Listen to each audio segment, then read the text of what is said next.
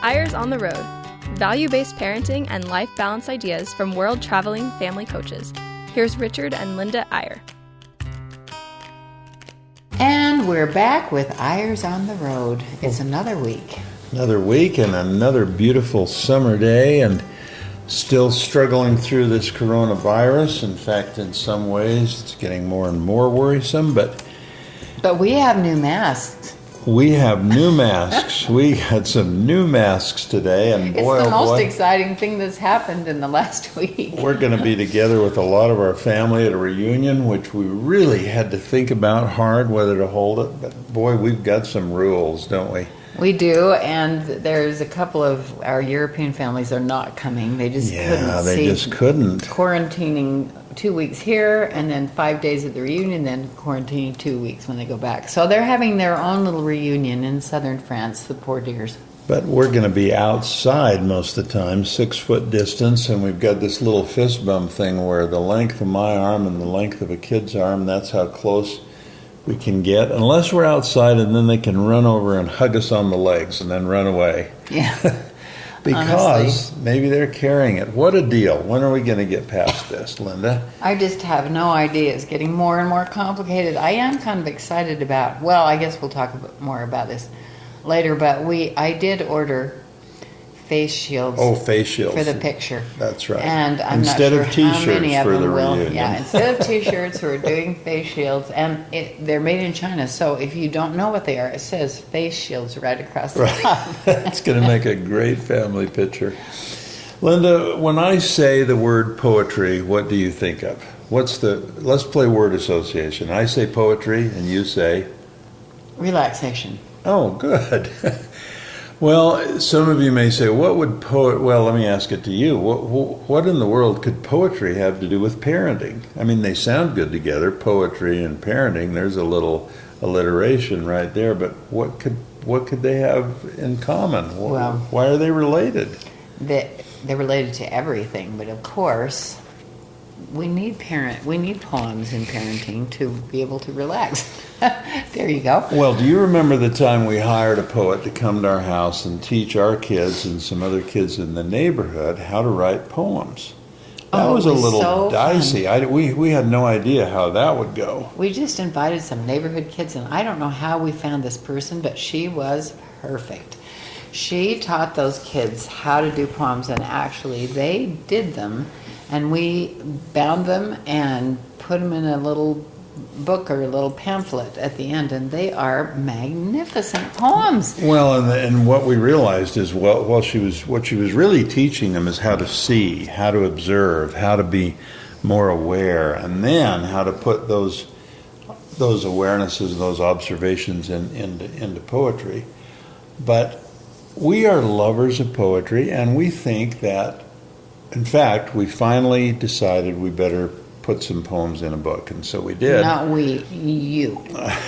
You wrote these poems. I did not write any of them. Well, poems just come to Richard's mind. They just flow through him, and it's amazing. It's part of him. Actually, he has some very prolific people in his family. An aunt who was one of the top 10 poets in New York City for a while, and it must be in the genes. Well, I remember when I was a little boy, one time Mae Swenson, my aunt, who was a really noted American poet, took me outside. I bet I wasn't 6 or 7 years old, and she said, "Look," and she pointed right at the tree and said, "What do you see?" And I said, "Well, I see a tree."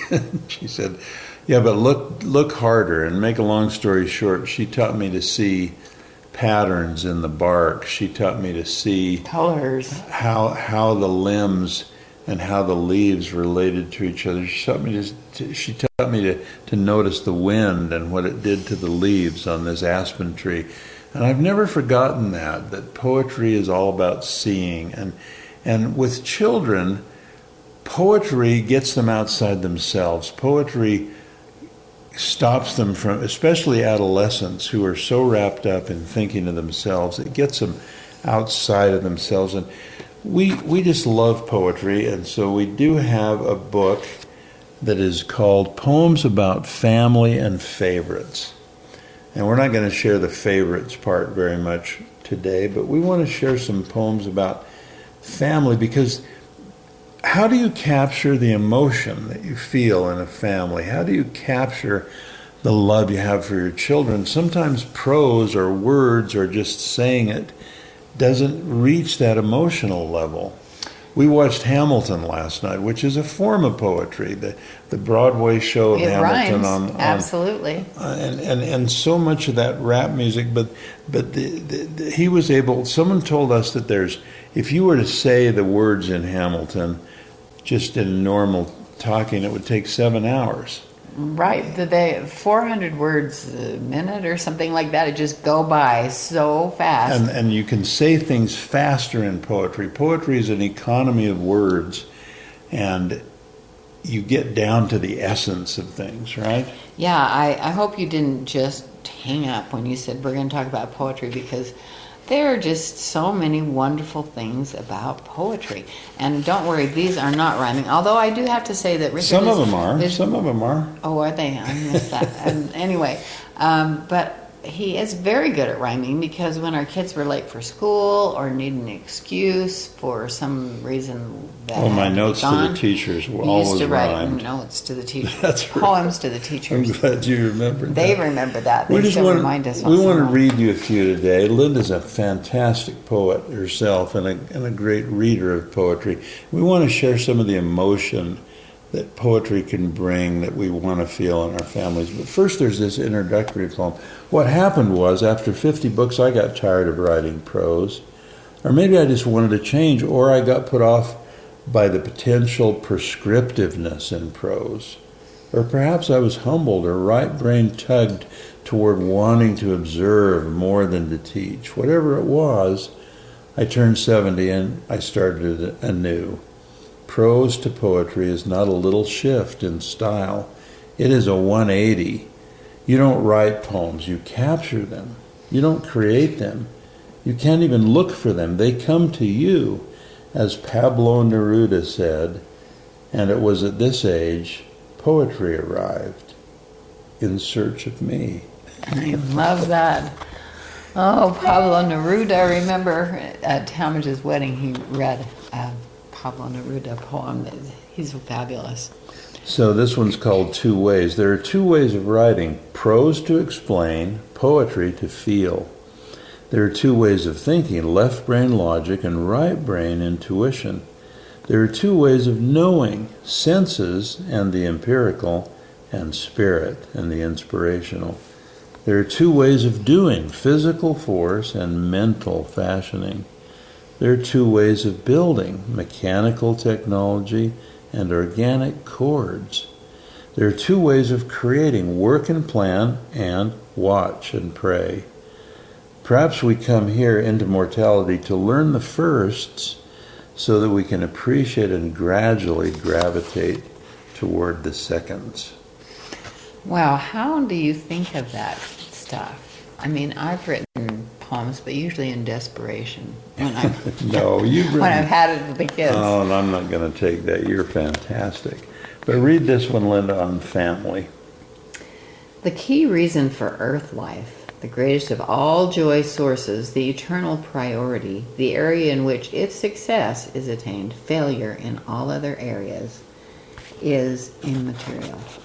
The key prerequisites for the progress of patience, the source of true confidence, the supreme stewardship, the deepest responsibility, the petri dish of real love, the training ground for eternity, the ultimate challenge, the center point, the hub of all true religion, the basic unit of society, of culture, of economy, of civilization, the stirring, sacrificing substitute for the exhaustion of meanness, the marvelous maze through which comes peace, the extreme sport of ultimate emotional adventure, the door out of the dungeon of self.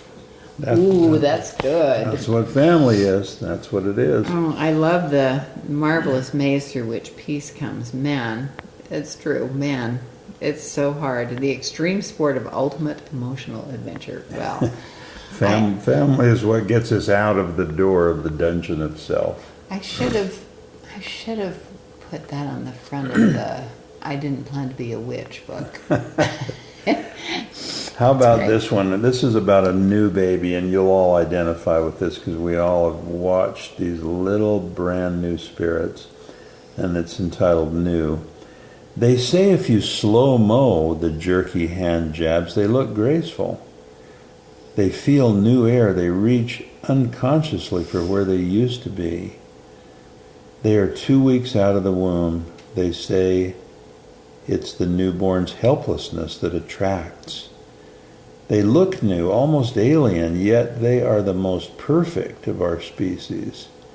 And they make us new again, these new ones. They depend on us for diapers, dinner, and direction, but they teach us too, and they give us more than they take. Ah, so true. I love babies. They're my favorite. Well, I like them all, but honestly, babies are so wonderful. There's a little series here on some spiritual moments with children in England. Let's read a couple of these, Linda. Christmas with a British 4.5-year-old. Did you write this when Saren was 4? Yeah. All right. Saren, whose birthday it is on Christmas. No, it's a question. Oh, Saren, whose birthday is it on Christmas? That's better. Well, Jesus's, of course. Right, and why did Jesus come? To teach us how to be nice and to show us how it will work when we die. Okay, very good. Did he do anything else? Well, he set up a proper church. Yes, he did, and what happened to that church after he was gone? I think it got a bit muddled. So, what did he do about that? Well, after a while, he came back down here and put it right. Children sometimes speak in poetry without knowing it because they get to the essence of things. Here's one when she was 7. It's entitled 7-Year-Old Bedtime. Dad, when you were little, did you ever wonder about things? I sure did, Saren, a lot. What do you wonder about? Well, every once in a while I wonder if there really is a Heavenly Father. Restraining the urge to jump in and reassure, I see. But then what happens to me is I just think quietly for a minute and I say a little prayer and then I know. A big hug. Saren, that's exactly what happens to me. It seems funny to ask him if he really is, but he's really the best one to ask. And he does tell me. I know he does. And sometimes I just look at the trees and the flowers, and I know. Oh, wow. Little kids. I capture those little Grammy Date moments when they say cute things, but I don't know how to put it in poetry like that. It's amazing. Let's read one more, and then let's take a little break, and we're going to just keep thinking about poetry. This has happened to all of you as parents. It's called Taking Inventory. Long day, home late, tired, down, children asleep, the house quiet, dark except moonlight. Don't disturb Linda. Instead, a peek into each bedroom, an inventory of slumber. 2-year-old smiling, a doll under a tiny arm, a happy dream. Enhance it with a soft cheek kiss. On to the 5-year-old. Uncovered as usual, sprawled in total submission to sleep, the mischief fire dimmed to a pilot light. In the next bed, curled around his basketball, the 9-year-old snoring through another dream game.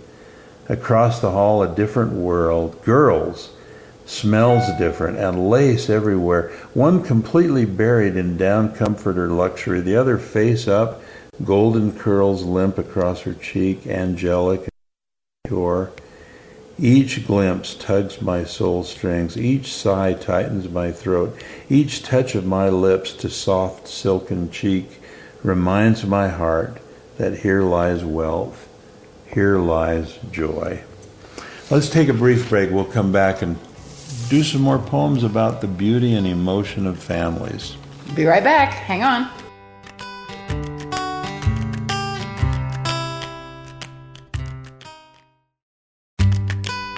Welcome back to Eyres on the Road. Here's Richard and Linda Eyre. And we're back talking about poetry today. Don't turn off because we have some fun things for you to think about.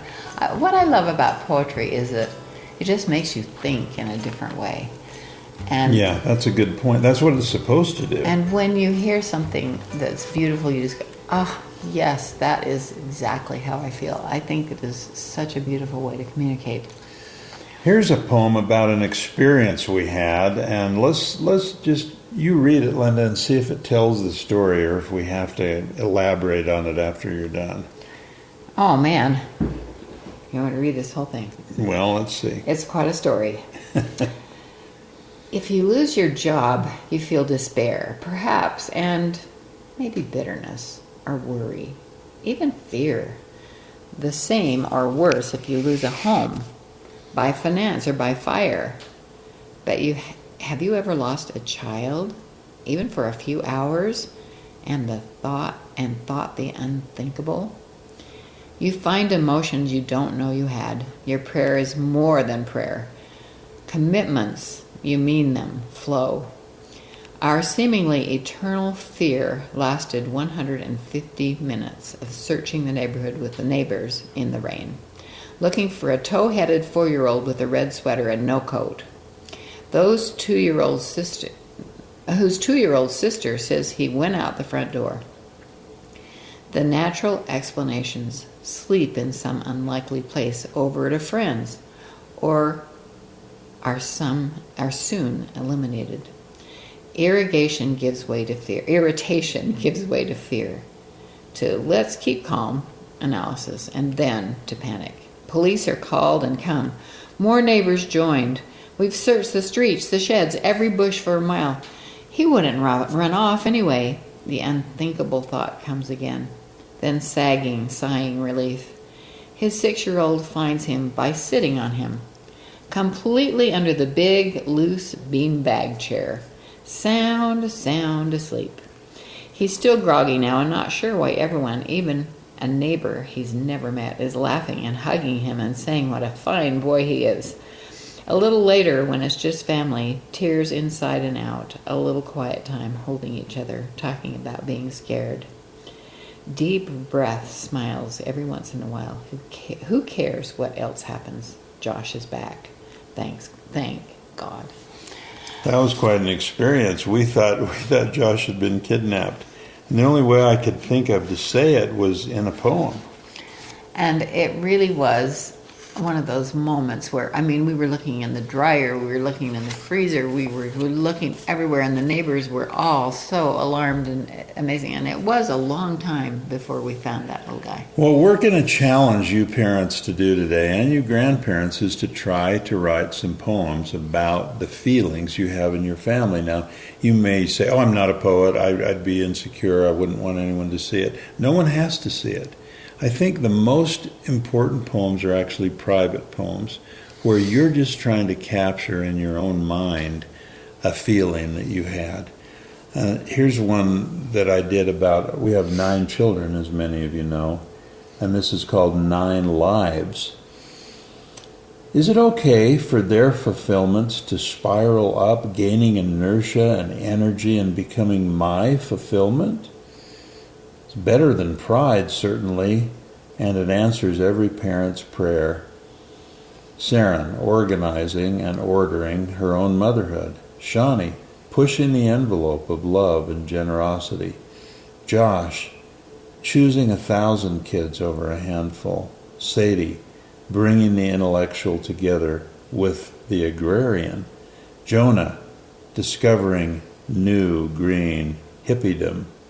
Tal, contributing in unusual European ways. Noah, new improved vision of world shaping. Eli, finding peace and style in vibrant cityscape. Charity, dripping with world wonder. 9 lives, each extraordinary, each unique, each a fulfillment. Admiring each other without envy, secure both in the collective and the individual, waxing as I wane, and giving me the vicarious fulfillment that dwarfs my own. You wouldn't understand some of that, but that's the point. I was writing what I'm feeling about each of them. And these are grown-up kids now. I mean, we started with babies, and there are so many interesting things that happen as they grow up. Boy, there sure are. And again,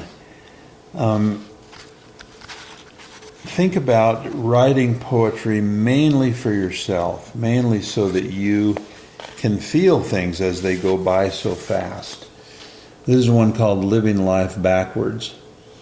Work now, retire later. That makes little sense in the realities of today's demography and longevity. I worked as a college kid in the Honolulu airport. I watched creaky couples about to enjoy themselves for the first time. We're finally here, croaked Grandpa. Kids grown and gone, nothing else to do. But now they are minus some of their capacity, and all of those they wish they could enjoy it with. It begs the question, why not retire for a while now? Health still here, and children, golden time, that will never come again. Maybe the time for total devotion to work comes at the very time most people retire. Live life backwards from the norm. 2 ways to be financially independent. 1, unlimited money. 2, limited needs. One son chose the second, worked and saved for a period, simplified, then bailed out. Just small cash maintenance, little jobs, leaving most of his time for his wife and his children, for relationships. Less comforts, less status, less image. He enjoys each of the less, preferring his own approach to that of the world. Equally logical and countercultural are daughters who see the illogic of aggressive career until 40 and then have a child. Go backwards, babies now, and stay home, raise them, and still have 30 more years for a career. Well, everybody's individual. You have to do what you need to do, but we have to mention a bit about Jonah, who all of our kids envy because he lives such an amazing lifestyle, which he has crafted himself, which is very unusual. He lives in Hawaii on about $300 a month for food for 5 children because he knows how to barter. He has a fridge full of meat and freezer full of vegetables, and it's crazy. Avocados fall off the trees. The kids get them on the way to school, bring them home for the after-school snack. I mean, he's run a car on vegetable oil for about 500,000 miles now. And it's so fun and entertaining to watch, and our kids all say, oh, what a poetic life. I wish I want to be that way. I want to do that. But none of them really want to do what it takes to make that happen. Yeah, so you write sometimes a poem about just something you admire in someone else. Especially a child. The second part of this book of poems is we move a little away from family, but not really, because they're on favorites, favorite things, favorite experiences, favorite places, favorite moments, favorite insights. And then I'm going to embarrass Linda and end with a couple of love poems today, whether you like it or not. But think about this for a minute. This is called The 6 Gifts of Mortality. Assume for a moment we didn't start here. Body did, but not spirit. Journeyed here from another place, more ethereal, less material. Came here sent by spirit parents, like leaving for college to learn the joy of the physical. Imagine they wanted us to discover and explore the 5 gifts that they had and we didn't. Things, experiences, places, moments, and insights. And knew we could do it best from far away, from their perfection. Down here, we came into the dirt and the doubt and the decisions of new. Oh, and a 6th gift, maybe the biggest, the chance to be what only they had been, parents. Love of the highest order. What if the déjà vu is not an illusion? What if we really know each other, really were there before we were here, really were with them before we are here with their 6 gifts? So there's a little section on each of those gifts. And I want to read you a poem. I want to see if you have any idea. Some of you who are a little older, you may figure out who I'm talking about here. And I'll tell you at the end. This is called It's Relaxing to Be Humble and Exhausting to Be Proud. I saw an important man, the center of attention, watched, looked to, deferred to, earnest, trying to live up to it all. Others giving him answers he wanted to hear but couldn't trust. Weight of the world on him, people depending on him, hiding his secret fear of failure, of letting people down, burying it beneath his energy, always stoking up his can-do attitude. He looked exhausted. The exhaustion of proving himself over and over again. I saw another man, smaller, humbler, happier, whistling, in fact. Somehow his load was light, though he led a church. He'd learned not only to believe in, but depend on a higher power. So he was a mere messenger, a stewardship servant, full of love, but without pressure, a simple can't-do attitude, with a footnote, but he can, God can. He looked relaxed, even refreshed, the escape of knowing it wasn't about him. Yeah, that's wonderful. That's a poem about Spencer W. Kimball, who was the prophet when we were on our mission in England, and who... The prophet of our church, Jesus Christ of Latter-day Saints. He was amazing. He was so relaxed, and when I asked him one day how he could be so relaxed, he said, because it's not on me. I'm just a servant. I'm just a mouthpiece. And one day that we were with him, he gave 4 speeches in one day, and I said, how can you prepare all that? Oh, I don't. He said, I just open my mouth, and the Lord talks through it.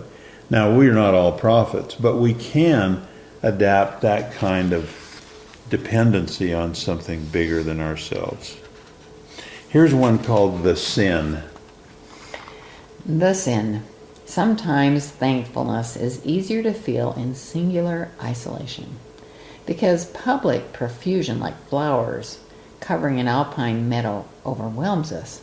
Individual blooms go unnoticed, apathetically assumed, while a single desert cactus flower stark against the sand stands out like vivid and indelibly perfect, searingly beautiful.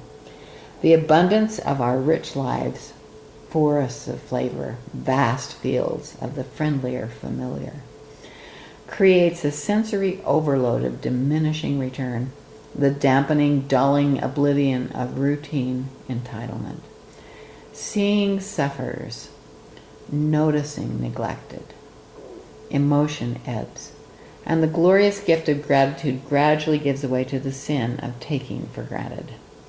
A counterintuitive conundrum: too much to love? Consider the unlimited bandwidth of the heart when connected to the cloud of the Spirit. I think we're going to end with that, and I'm going to save the love poem for next week, Linda. We're going to open next week's show with one love poem to Linda, which I love to do because it'll embarrass her so much. But let's end on that last poem. And it ties right into what we're trying to say. There is a sin in taking things for granted. You know, we were with a family that had lost one of their children, and I thought to myself, if only the emotion, the depth of emotion they feel in loss, if only we had that great emotion in the power of still having our children. The reason to write poetry is to capture emotion and to focus on it before it slides away. So we wish you the very best with your poetry this week. We hope you'll do it. Join us again next time on Eyres on the Road. See you then.